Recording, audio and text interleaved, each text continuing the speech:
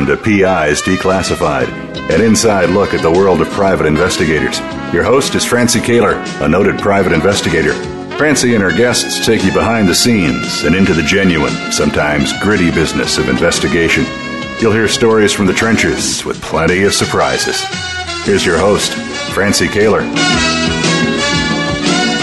Good morning. I'm sure you all remember a man named Ted Kaczynski. He was named the Unabomber. For 17 years, Ted Kaczynski made and mailed bombs to key people. He killed 3 people. Today, I'm honored to have Max Noel as my guest. Good morning, Max. Good morning. Thanks so much for being here, Max. Max is a former criminal investigator, a criminal investigative agent, I should say, with the FBI. And Max and other task force members tracked Kaczynski and apprehended him in front of his remote Montana mountain cabin. I've seen a picture of where that cabin is. It definitely was remote. Right, Max? Yeah, it was. It certainly was isolated. I'd put it that way. So Max spent 31 years in the San Francisco division of the FBI. Today, Max serves as a member of the California Department of Corrections and Rehabilitation's Deadly Force Review Board. What is that, Max? We review. We're a group of approximately 6 former law enforcement people from both local and federal. I represent the federal agencies that review the internal investigations anytime deadly force is used throughout the state of California in any one of the prison systems or by any one of the parole agents out on the street. And we don't review it for criminality. The district attorneys do that. We review the case for compliance with procedure and policy, and to determine if there's training needs or equipment needs that the Department of Correction might put into effect to better do their job. Interesting. So somebody in prison in the California Department of Corrections, somebody in prison dies from the hands of a correctional officer, then you would get involved and look at the procedures and the systems that were set up surrounding that to see what right. And they have a deadly force policy. They have a deadly force policy which the Department of Corrections officers are compelled to follow. And let's say there's a riot within the prison or a disturbance within the prison, a fight or something, and in order to put it down or to quell it, they deploy deadly force to suppress whatever is happening. And we determine whether or not their use of that force is within the policy and procedure of the Department of Corrections. That's interesting. And we write a report and submit it to the director. They call him something different now, but he used to be the director of the Department of Corrections. Our chair is George Hart, former chief of police of Oakland, California, and past president of the California Chief of Police Association. Yeah, remember him. Since I'm in Oakland, I do remember him. George, a great guy. Yeah. Very, very good man, very competent person. Probably one of the most competent law enforcement people I ever worked with. Oh, great. That's nice to hear that. So, Max, Ted Kaczynski wasn't the only high-profile case you were involved in. You have a long, actually, list of high-profile cases. I was in the right place at the right time. I was in San Francisco for 30 years during some of the most violent times in history. So as a result of that, I was fortunate enough to be involved in a number of very high-profile cases, yes. Yeah, so some of those, the Weatherman Underground, certainly. Some of our oldsters will remember that one. Yeah. Patty Hearst kidnapping, that was a big one. Yep. And then the hijacking of a PSA flight, that was huge. And then how did you get involved? back at that particular time, there were lots of hijackings going on throughout the United States. We look at them now, and they're very few and far between. Back in the late 60s and the early 70s, hijackings of domestic airlines were commonplace. They were happening all the time. Really? So, Okay. And then, how did you get involved in Jimmy Hoffa, and the disappearance of Jimmy Hoffa?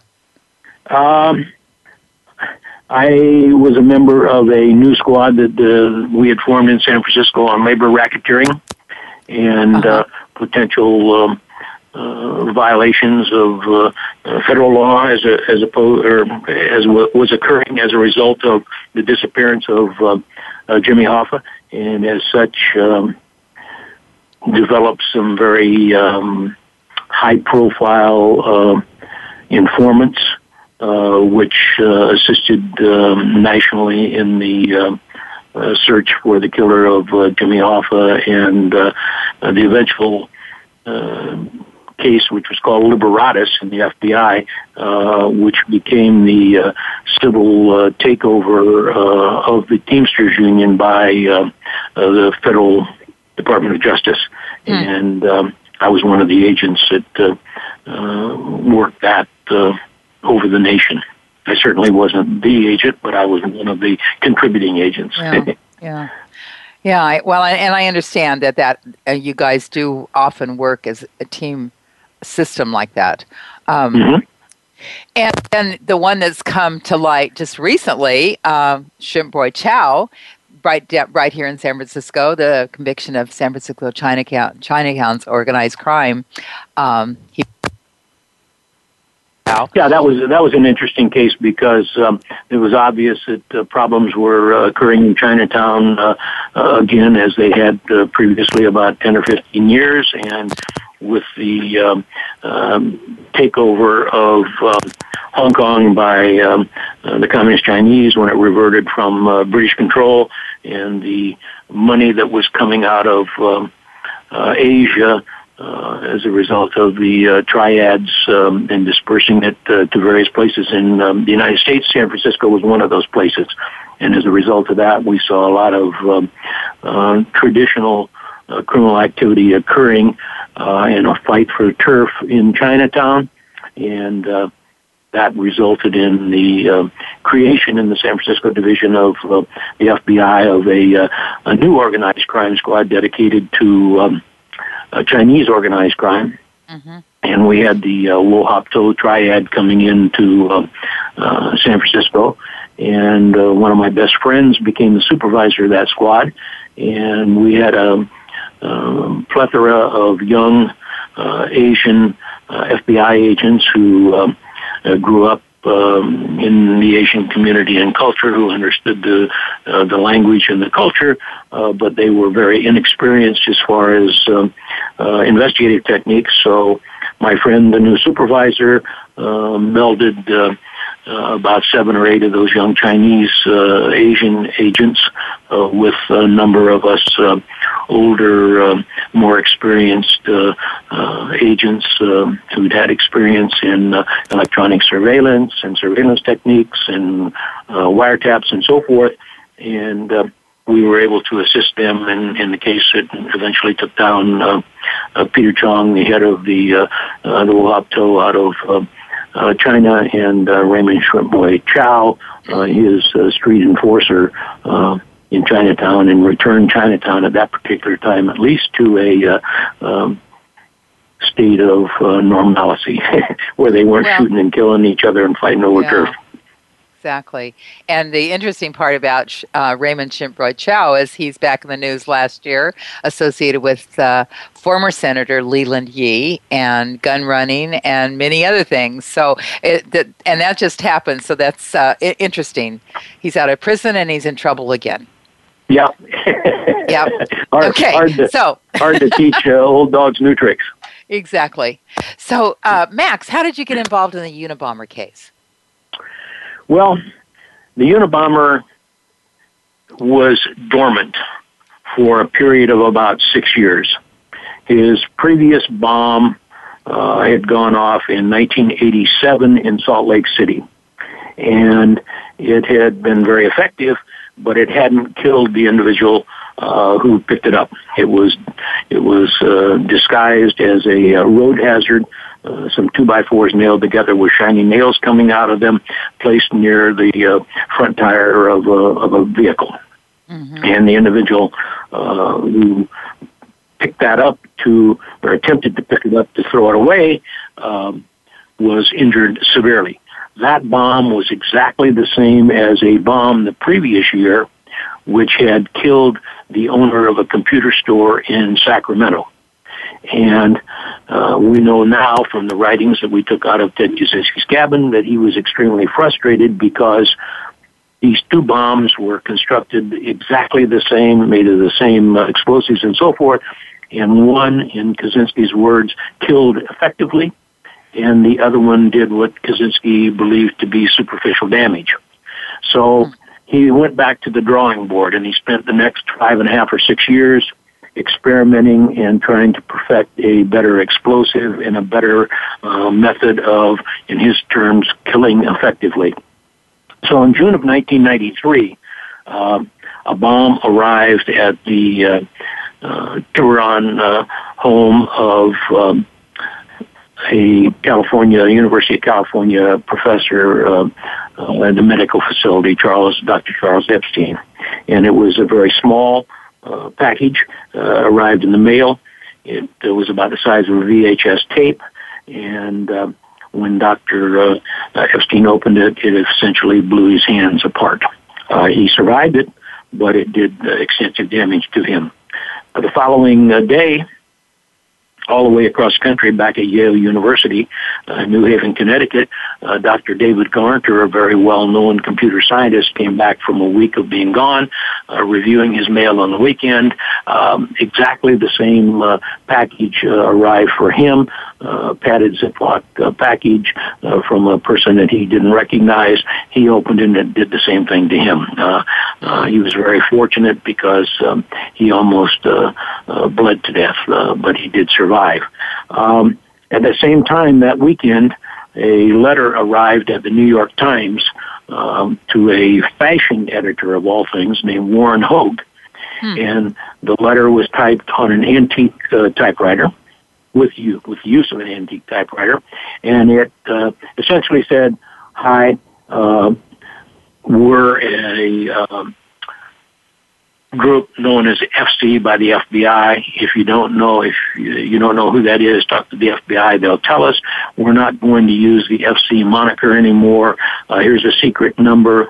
We will use this to validate any communication in the future, and we just wanted to announce that we're back and we're going to be committing acts of terrorism again," and so forth.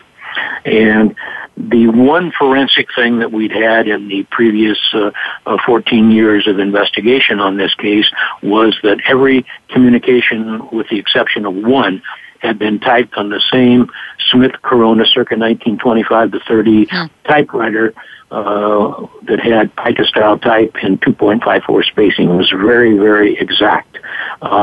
This letter was typed on that typewriter, so there was no doubt that it had been typed by the person that we called the Unabomber. And in that letter to Warren Hogue, he took credit for both of the bombings, the one in Tiburon and the one at Yale University. So it was obvious that. And just to interrupt, that was the same typewriter you folks found when you searched his cabin. It was the very last thing we found. There were two other antique typewriters in the cabin that Ted Kaczynski used for various other purposes, one for communication with his family and one for communication with newspapers and businesses and things like that. But the very last package that they opened up in the cabin as a result of the search contained what we referred to as his all of his bomb materials, his typewriter, his labels, his packaging, and so forth. So, we did find that there. So, as a result of that, I'm sorry, excuse me, Mac. The new Attorney General, Janet Reno, said, "Hey, this is not good. It's obvious that he has become much more efficient. His bombs are better. He's back again. We need to have a real task force not a make-believe task force, not where we come together every 30 days and share information, but a real task force working for one boss under one roof full-time. She was a local prosecutor, and she understood that most task forces don't operate that way. So she decided that that should be put under the auspices of the FBI. She went to Director Free and got his concurrence. She, in turn, went to the Secretary of Treasury, Lloyd Benson, and got his concurrence. Then she went to the Postal Inspection Service and got their concurrence. Now, the reason for that is that at that particular time, bombings in the federal system, criminal justice system, were under the jurisdiction of three distinct organizations. Bombs aboard aircraft, bombs on college campuses were the exclusive jurisdiction of the FBI. We had both in this series of bombings. Bombs sent through the mails were the exclusive jurisdiction of the Postal Inspection Service. We certainly had those. And bombs, if you just walked out and encountered them on the street, lying around on the street from a federal standpoint, were the jurisdiction of the Bureau of Alcohol, Tobacco, and Firearms. They were a part of the Treasury Department, the FBI was part of the Justice Department, and the Postal Inspection Service was part of the Postal Inspection Service. So we had three distinct federal agencies. So she pulled them all together, went to Louis Freeh, got his concurrence, and Director Freeh named an individual named George Clow to head the investigation. He was then the chief inspector of the FBI. George had been the assistant special agent in charge of the San Francisco division several years earlier. And at that particular time, my partner and I were doing a case involving a corrupt federal district judge, Robert Aguilar of San Jose. And we convicted a sitting federal district judge for only, I think, the third or fourth time in the history of the United States. George liked the work that I had done on that case. So when he came to San Francisco to establish the task force, he had carte blanche to pull whatever personnel, equipment, and so forth to establish his task force. And his long arm and skinny finger went out and pointed at me and said, "I want you," and I had no choice. So I got the privilege of returning to the city and commuting, 3 hours a day, working 14 to 16 hours a day with no weekends and very few days off for the next 5 years. Amazing. And then for the next 5 years, that's the bottom line. Wow. It went by fast. We have to take a quick break, Max. We'll have so much more to talk about. We'll be back in a couple of minutes. Okay.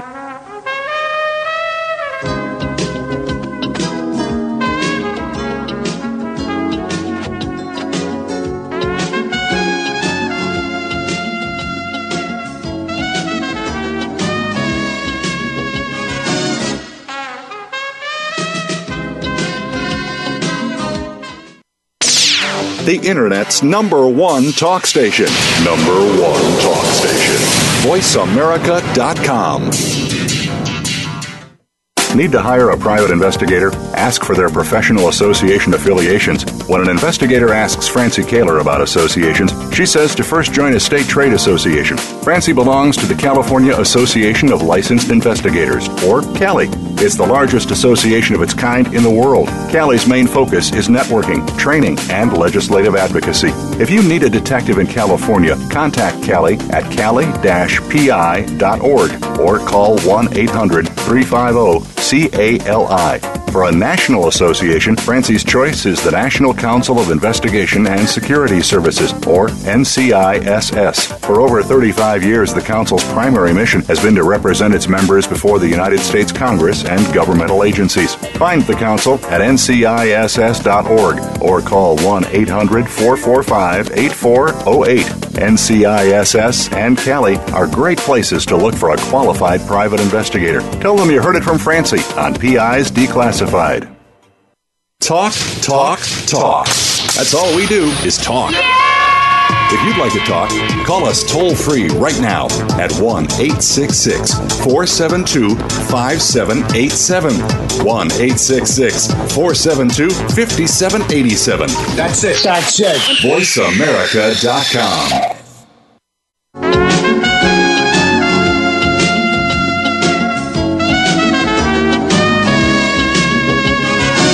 You're listening to PIs Declassified with Francie Kaler. You can call into the program. We'll take questions and comments at 1-866-472-5788. That's 1-866-472-5788. You can also email your question to Francie. Send it to francie@pisdeclassified.com. Now, here's Francie Kaler. Former FBI agent Max Noel, retired, is talking about the apprehension of Ted Kaczynski, the Unabomber. We knew him as the Unabomber.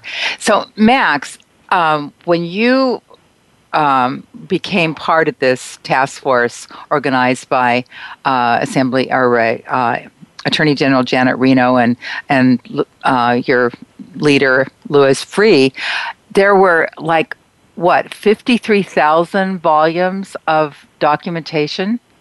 Yeah, the first year of the task force was it was non-productive as far as identifying the Unabomber, which we were trying to do, but we quickly determined that this case had been inhibited in the past by files being all over the place. We had ATF files in their agency. We had postal inspection files in their agency, FBI files in our agency. We had 10 different local district attorneys' offices, which had their information. We had 15 different local police agencies. So the files were all over. So one of the first things that we did was we called for files from everywhere, from all over the nation. And we had those files all sent to San Francisco, of which you can imagine there were lots.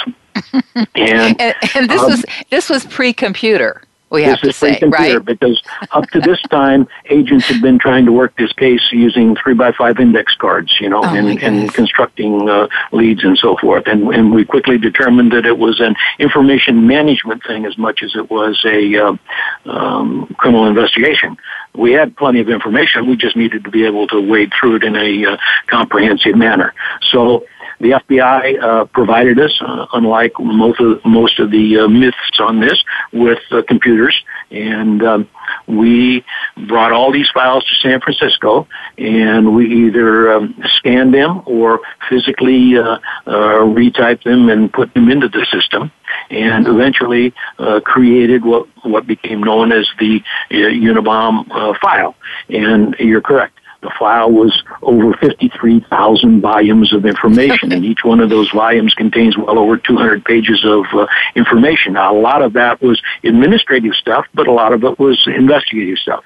So we had to go through all of that, and we had to weed out the investigative results type things, and we had those all downloaded into a program that we decided to use. We used both the FBI's Rapid Start case management system, and we put them into a system called Index, which gave us the ability as investigators to search things by name, date, phrase or what have you. It made it very easy, so we could sit at our desk at our computer and say, okay, I'm looking at the CAMS bombing in 1987 in Salt Lake City. I want everything associated with a certain thing, and boom, boom, boom. I could pull it up and download it and create my own investigative files. So that was a huge undertaking, which took the better part of a year to accomplish.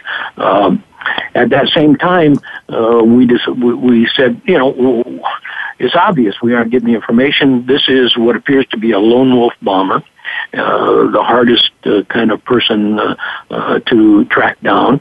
But you can't do something like this in a vacuum.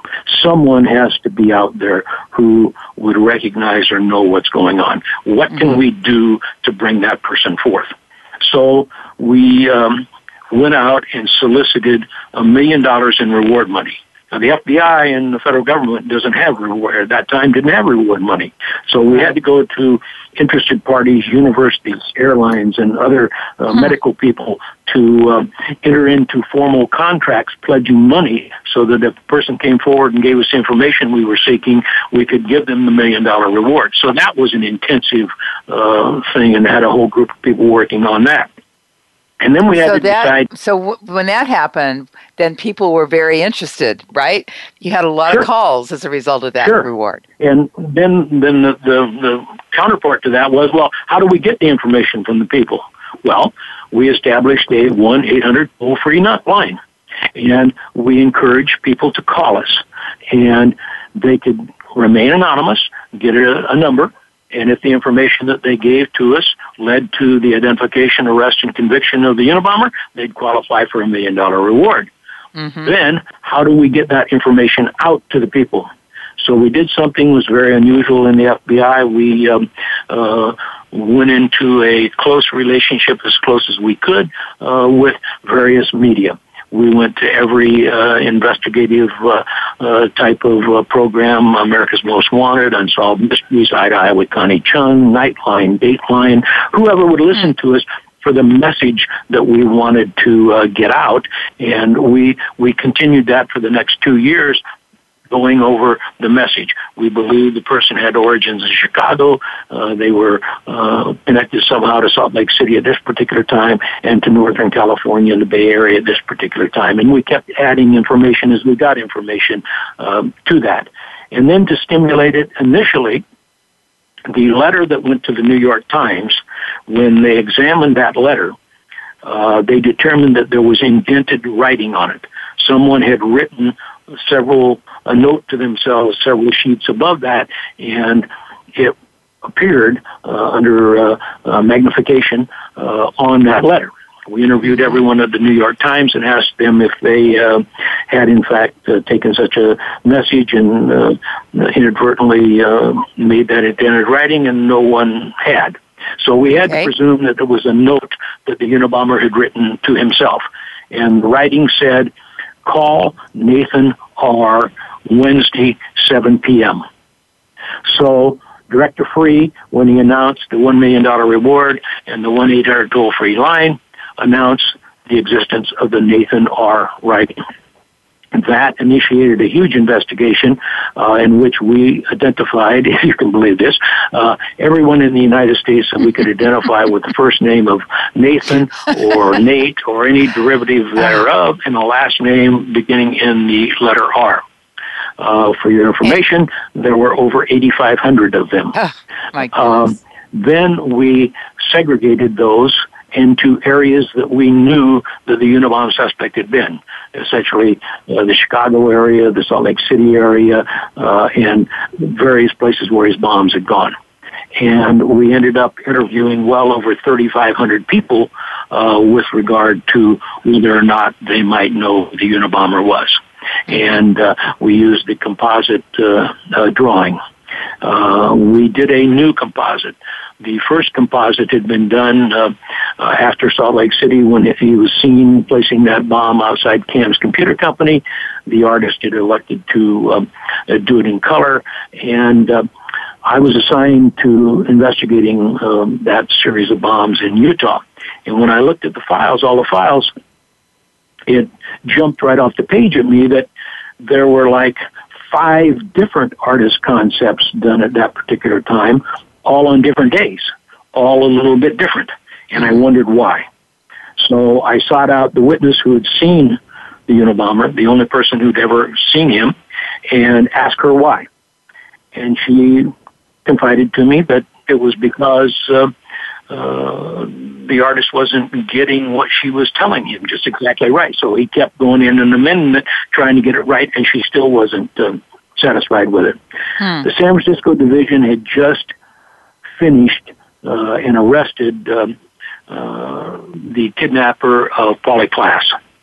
And they had used the guys working that had used an artist, police forensic artist named Jeannie Boylan to construct an artist concept of the person who ended up being Richard Allen Davis from the witnesses that were at the slumber party in which Polly Klaas was kidnapped from. Yes. And if you took Jeannie Boylan's artist concept drawing of that individual and put it beside Richard Allen Davis's mugshot when he was arrested. They were almost identical. Jeannie Boylan was an artist first, but she was a great interviewer and had the ability to transfer information from a witness onto paper and make it come alive as a real-looking person, not what I always referred to as most police artist concepts look like Mr. Potato Head drawings. They have noses and ears and chins and what have you, but they don't really look like a real person. Jeannie drew what appeared to be a real person. So I sought Jeannie out and asked her if she thought she could do something with this witness that we had from 6 years previous, and she elected to do it. And I took her to this witness's residence and to dispel the myth of the excitement that FBI agents occur in cases like this. Jeannie interviewed the witness for the next 5 hours to get the artist concept drawing. My duty was to play with the witness's 2-year-old child on the floor of her living room and watch Lion King with him to distract him while Jeannie came up with the artist concept. So anyway, those were all things that we did on the initial task force. Unfortunately, it didn't solve the case.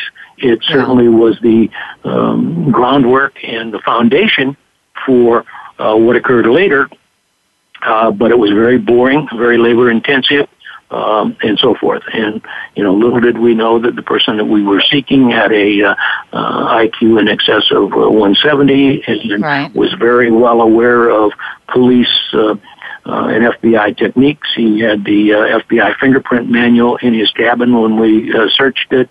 He was very aware of latent fingerprints. He was very aware of tool marks. He was very aware of all kinds of things that he did. We had tremendous amount of input on his efforts to avoid detection, during the course of this investigation.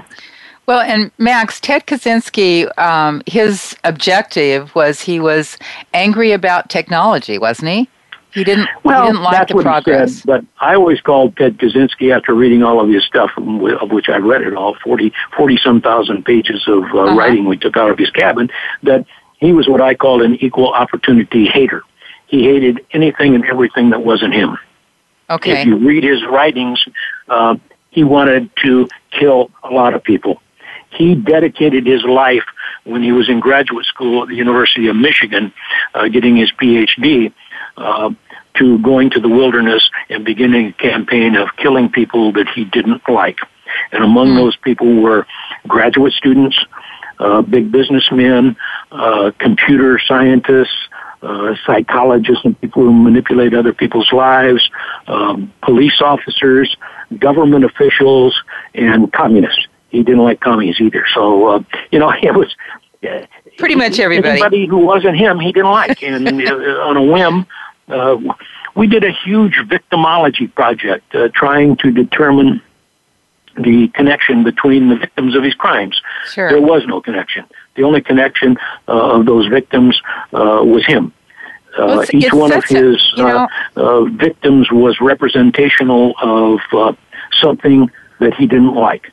Some were computer scientists, some were computer store operators, some were college professors, some were graduate students, some were airlines, and he took an airplane out of the air from Chicago to Washington, D.C., and fortunately the pilots made an emergency landing, and people were injured, but no one was killed. And when he found out about it, he wrote, I really could care about all of the innocent people that were on there. I wanted to get some of those uppity big businessmen. That's what, they were all on those planes, those guys, and I don't like them. So, Well, you wonder, he was a child prodigy. If what I read is correct, he was a child prodigy.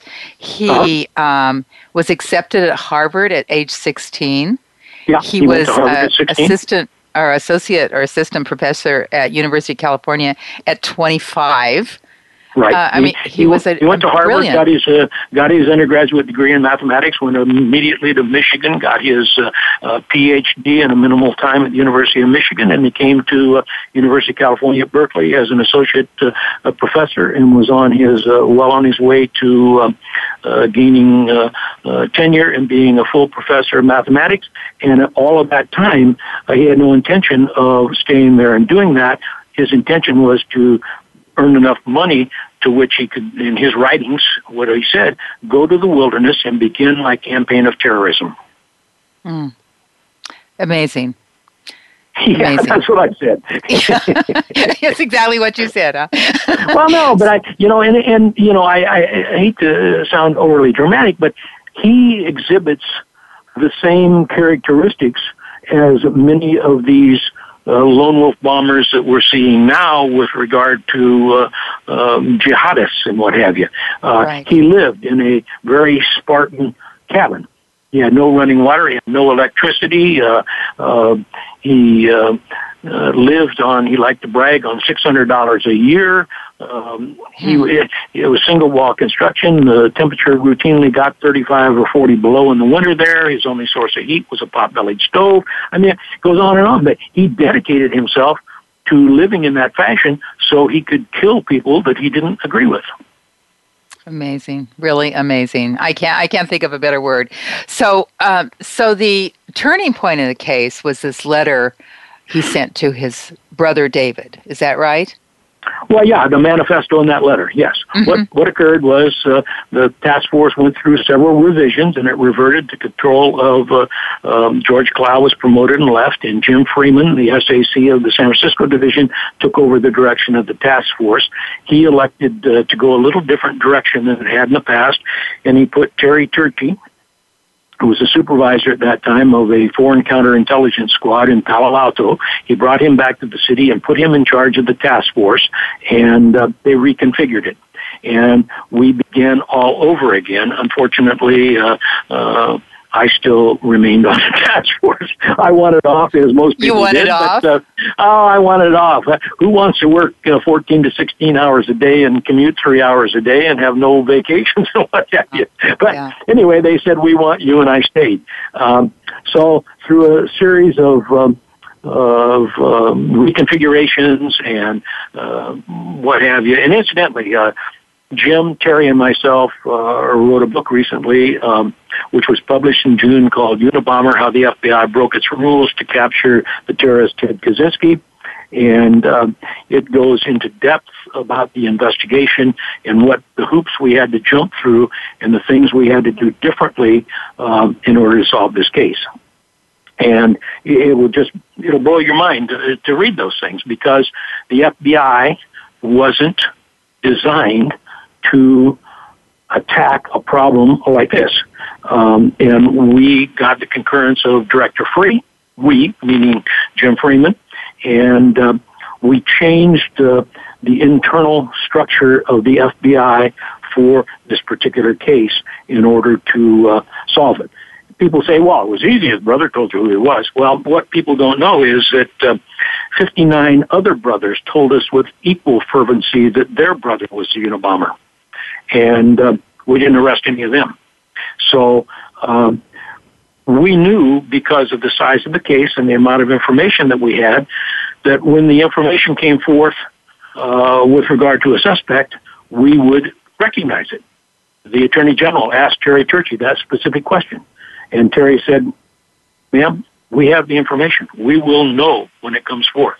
Mm-hmm. Well, Ted Kaczynski got brazen, and he sent a 40,000-word manifesto and said Max, hold that thought, because we have to take a break, and I don't want to lose this. This is important. Okay, all right. I will. Okay. I'll hold it. We'll be right back. Okay.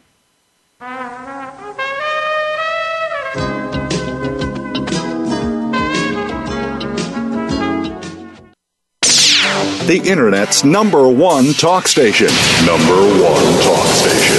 VoiceAmerica.com. Need to hire a private investigator? Ask for their professional association affiliations. When an investigator asks Francie Kaler about associations, she says to first join a state trade association. Francie belongs to the California Association of Licensed Investigators, or CALI. It's the largest association of its kind in the world. CALI's main focus is networking, training, and legislative advocacy. If you need a detective in California, contact CALI at cali-pi.org or call 1-800-350-CALI. For a national association, Francie's choice is the National Council of Investigation and Security Services, or NCISS. For over 35 years, the Council's primary mission has been to represent its members before the United States Congress and governmental agencies. Find the Council at nciss.org or call 1-800-445-8408. NCISS and CALI are great places to look for a qualified private investigator. Tell them you heard it from Francie on PI's Declassified. Talk, talk, talk. That's all we do is talk. If you'd like to talk, call us toll-free right now at 1-866-472-5787. 1-866-472-5787. That's it. That's it. VoiceAmerica.com.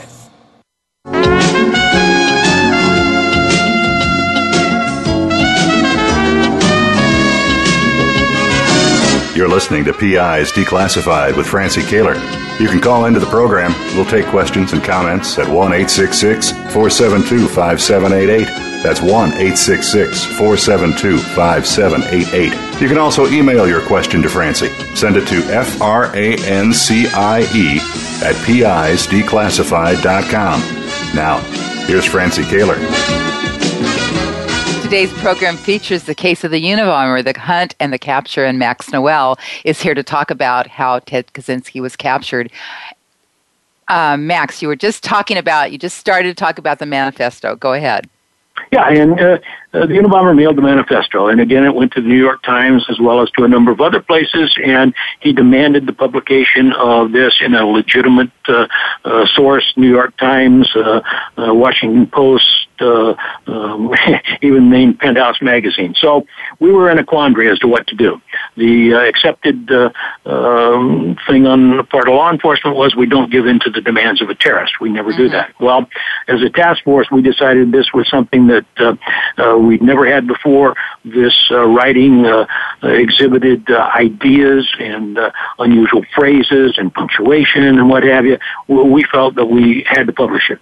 So we got the concurrence of the director of the FBI, and the director and Jim Freeman and Terry Turchie met with the Attorney General and with the publishers of both the New York Times and the Washington Post, and worked out a deal to have that published. That was an expensive proposition on their part. It had to be a supplement in the Washington Post, and it was published. And the reason for that was we thought someone would recognize that writing. Somebody. And initially, we got all kinds of people, but no one. Now, you have to understand that we had 2,417 actual suspects.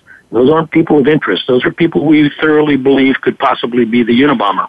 Okay. So after it was published, we got a flurry of activity and calls in on the 1-800 line and so forth, and but nothing of substance.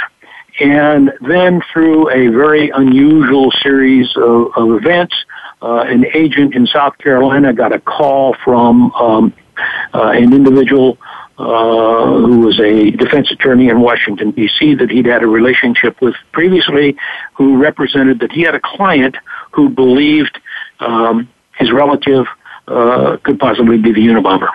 And what had occurred was David Kaczynski, Ted's brother, and his wife had been in Europe on a trip when the manifesto was published. When they came home, David's wife went online and read the manifesto. And she went to her husband and she said, "David, this sounds just like the writings of your goofy brother." And he said, "No, couldn't possibly be. My brother never do that." And it was amazing because he had written Ted had written his brother. He was afraid his brother was getting suspicious of him, a letter in which he said, I know you think I have violent thoughts and we'll talk about killing people and what have you, but David, I could never bring myself to commit an act of violence against another human being because of the good Christian upbringing Mom and Dad gave us. And then he wrote in his private journal, that'll get David off of my suspecting me. And it's true, it did. But it didn't deter David's wife, Linda. And Linda made David go with her to a computer, because they didn't have a computer at home, and read it.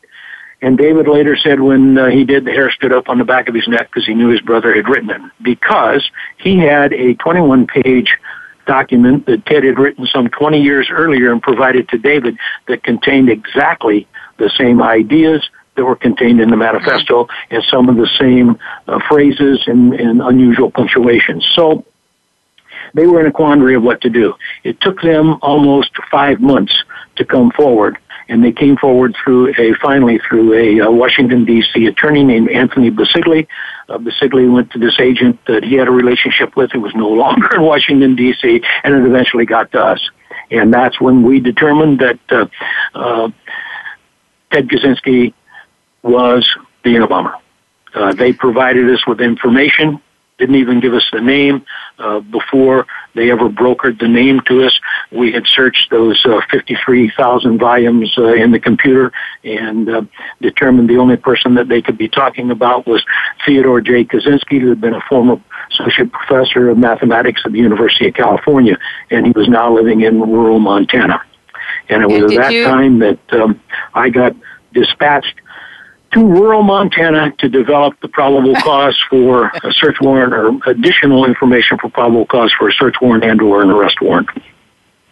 So, Max, I'm concerned about running out of time, but I want to get to the part where you have identified the cabin. You have it under surveillance. It's the middle of the damn winter. There's lots of snow in Montana, I think. Yeah, it sure was. And you have this cabin under surveillance without him being aware. Yeah. Okay, we reverted to, lots of time, Francie, you revert to old time. Everybody talks about all the modern things, and all of the electronics and what have you. No, we reverted to old-fashioned techniques. We needed a description of the cabin. No one had ever seen the cabin. We tried all kinds of things. We tried satellites. We tried high-altitude airplanes to get pictures, and all we got was pictures of snow and trees.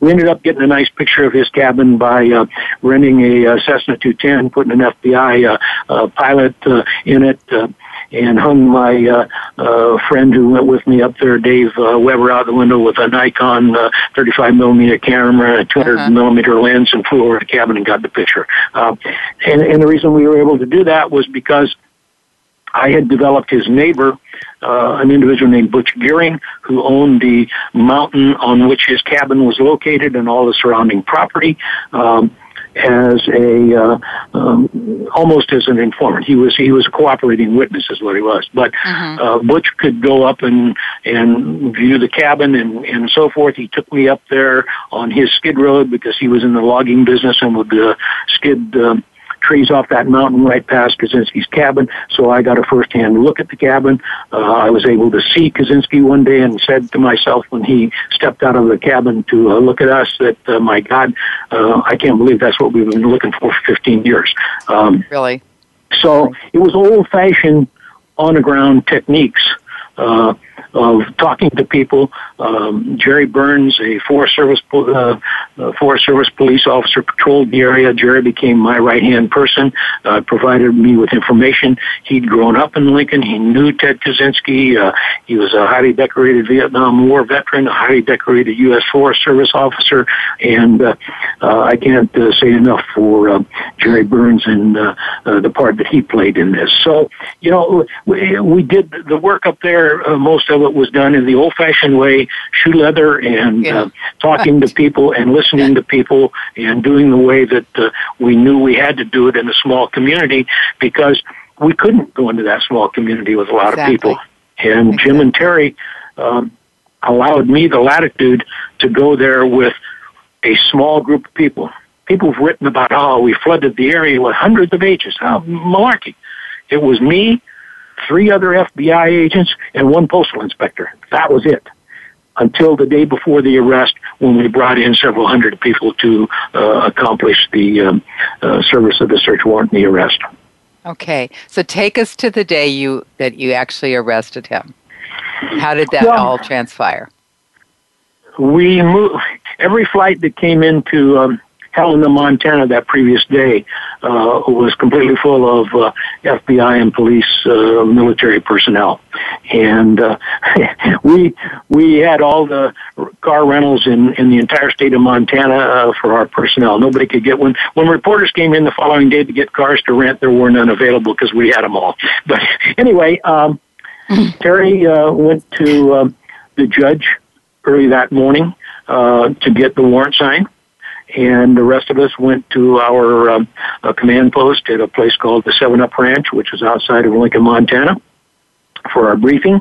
And we waited until the search warrant was signed. And Terry called us and told us it had been signed and we could serve it. We had brought a San Francisco double SWAT team up there for us, and they got their ghillie suits on, and they snuck into the woods unbeknownst to Kaczynski all the way around his cabin. So in case he bolted or tried to run when we attempted to serve the search warrant, they would be able to contain him. This 53-year-old portly FBI agent wasn't going to chase Ted Kaczynski through the mountains, let me tell you. So anyway, they all got in place, and finally around noon, Jim said, okay, let's go. And Jerry Burns, the Forest Service police officer, myself, Tom McDaniel, the senior resident agent of Helena, Montana, who became an integral part of my group up there, and I proceeded to go to the cabin. And you just don't walk up onto someone's property in the middle of the wilderness. Jerry was in full uniform. Tom and I were in Wranglers and parkas. And when we left the skid road and entered onto Kaczynski's property, Jerry hailed him to announce that we were there and we need to talk to him. There was no response from the cabin, and it wasn't until we were almost to the cabin that we could hear someone stirring around inside, although we were convinced that he was there from Butch Gearing's reports to us and our surveillances and so forth. So finally the door opened. Jerry stood in front of the door and said, "Hi, Mr. Kaczynski. I'm Terry Burns, U.S. Forest Service. I have these 2 gentlemen here who are representing a certain mining company, and we need to determine where your corner posts are on your property because we know you're concerned when this company comes up here this spring that they don't encroach upon your property." And he said, "Well, my corner posts are clearly marked." And Jerry said, "No, there's about 3 or 4 feet of snow out here, Mr. Kaczynski, and we don't see them, and it'd be a lot easier if you came out and showed us so that these gentlemen's employees don't encroach upon your property this spring." And he said, "Okay," and he took a step out of the cabin toward Jerry, and the plan had been if he gets within arm's reach, grab him. And Jerry did. He snatched him. And, of course, Kaczynski started fighting a little bit, and Tom McDaniel, who was a big man, about 6'3", 250 pounds, wrapped them all up and struggled, and I got the privilege of walking around in front of him and displaying my credentials and my weapon to him, telling him who we were and why we were there, and he just melted and totally complied with what we requested after that. We handcuffed him, and we removed him from his cabin, took him down to a nearby elk hunting cabin, which was unoccupied, that I had rented, or my agents had rented. The agents working with me had rented, and held him there while the search people came in, and it took 9 days to search a 10 by 12 foot cabin. 9 days? The amount of stuff that was in there was unbelievable. And you have to understand, this was the most successful booby trapper bomber in the history of the United States. So you just don't walk in the front door. Right. The bomb people, we had a military bomb disposal team. We had one of the robots. They went to the back of the cabin, went up to the top, cut a hole into the top of the cabin, entered through the cabin's loft, and worked their way down in clearing the cabin before the search could even begin. And The cabin, unbelievably, was a treasure trove of information. We got full confessions that he had written in his journal of every one of the bombings. We got all of his motivation. We got everything that we could ever expect. And as I said before, the very last thing that they opened in the cabin was a large ammunition tin can, and they opened it up, and inside, lo and behold, was the Smith Corona circa 1925 to 30 typewriter with pica-style type and 2.54 spacing. And we had a documents examiner from the FBI laboratory present on scene, and he immediately took the comparison typing and declared that this is the typewriter. So there was no doubt in our mind that we had the right person. So it was kind of anticlimactic, but it worked the way it should work. We did our job, we did our background, and it worked good. Yeah. So you when you went to that cabin, you didn't have enough for an arrest warrant. You got the search warrant. We thought that was a big fight too. We thought we had plenty for an arrest warrant. Unfortunately, the attorneys didn't think we had enough, so they said, "Let's get a search warrant and go from there." That was at noon that we detained him to serve the search warrant. At 5 o'clock that evening, because of the initial search and what they found, they authorized me to change his status from being detained for investigation to officially being arrested for possession of explosives. Okay, Max, we are at the end of the hour. Can you believe this? We could go on for another 2 hours, I know. There's so many details. Well, if anyone, I'm going to give my plug for my book. Okay, if anyone wants to know about that, go on to Amazon or go to a Barnes & Noble and get Unabomber, How the FBI Broke Its Rules to Capture the Terrorist Ted Kaczynski. It's not about Kaczynski. It's about the investigation, the frustrations of the investigation, and the hoops we had to jump through in order to bring this to a successful conclusion. Well, you can better believe I will get that right away. So I think you'll enjoy it. Thank you for your insight, for joining the show today. This is a fascinating case. And if you're interested in advertising on PI's Declassified, contact Sondra Rogers at sondra.rogers@voiceamerica.com. And tune in again next week as we declassify more real stories from real investigators like former FBI agent Max Noel. Thank you, Max. Thank you very much. It was a privilege to be on your program. Thank you. It's PI's Declassified. I'm Francie Kaler. Thanks so much for listening. You've been listening to PI's Declassified with your host, Francie Kaler. Tune in every Thursday at noon Eastern Time. That's 9 a.m. for you West Coast listeners. PI's Declassified explores stories of deceit, mystery, and detectives unraveling the truth. Every Thursday at noon Eastern, 9 a.m. Pacific Time here on the Voice America Variety Channel.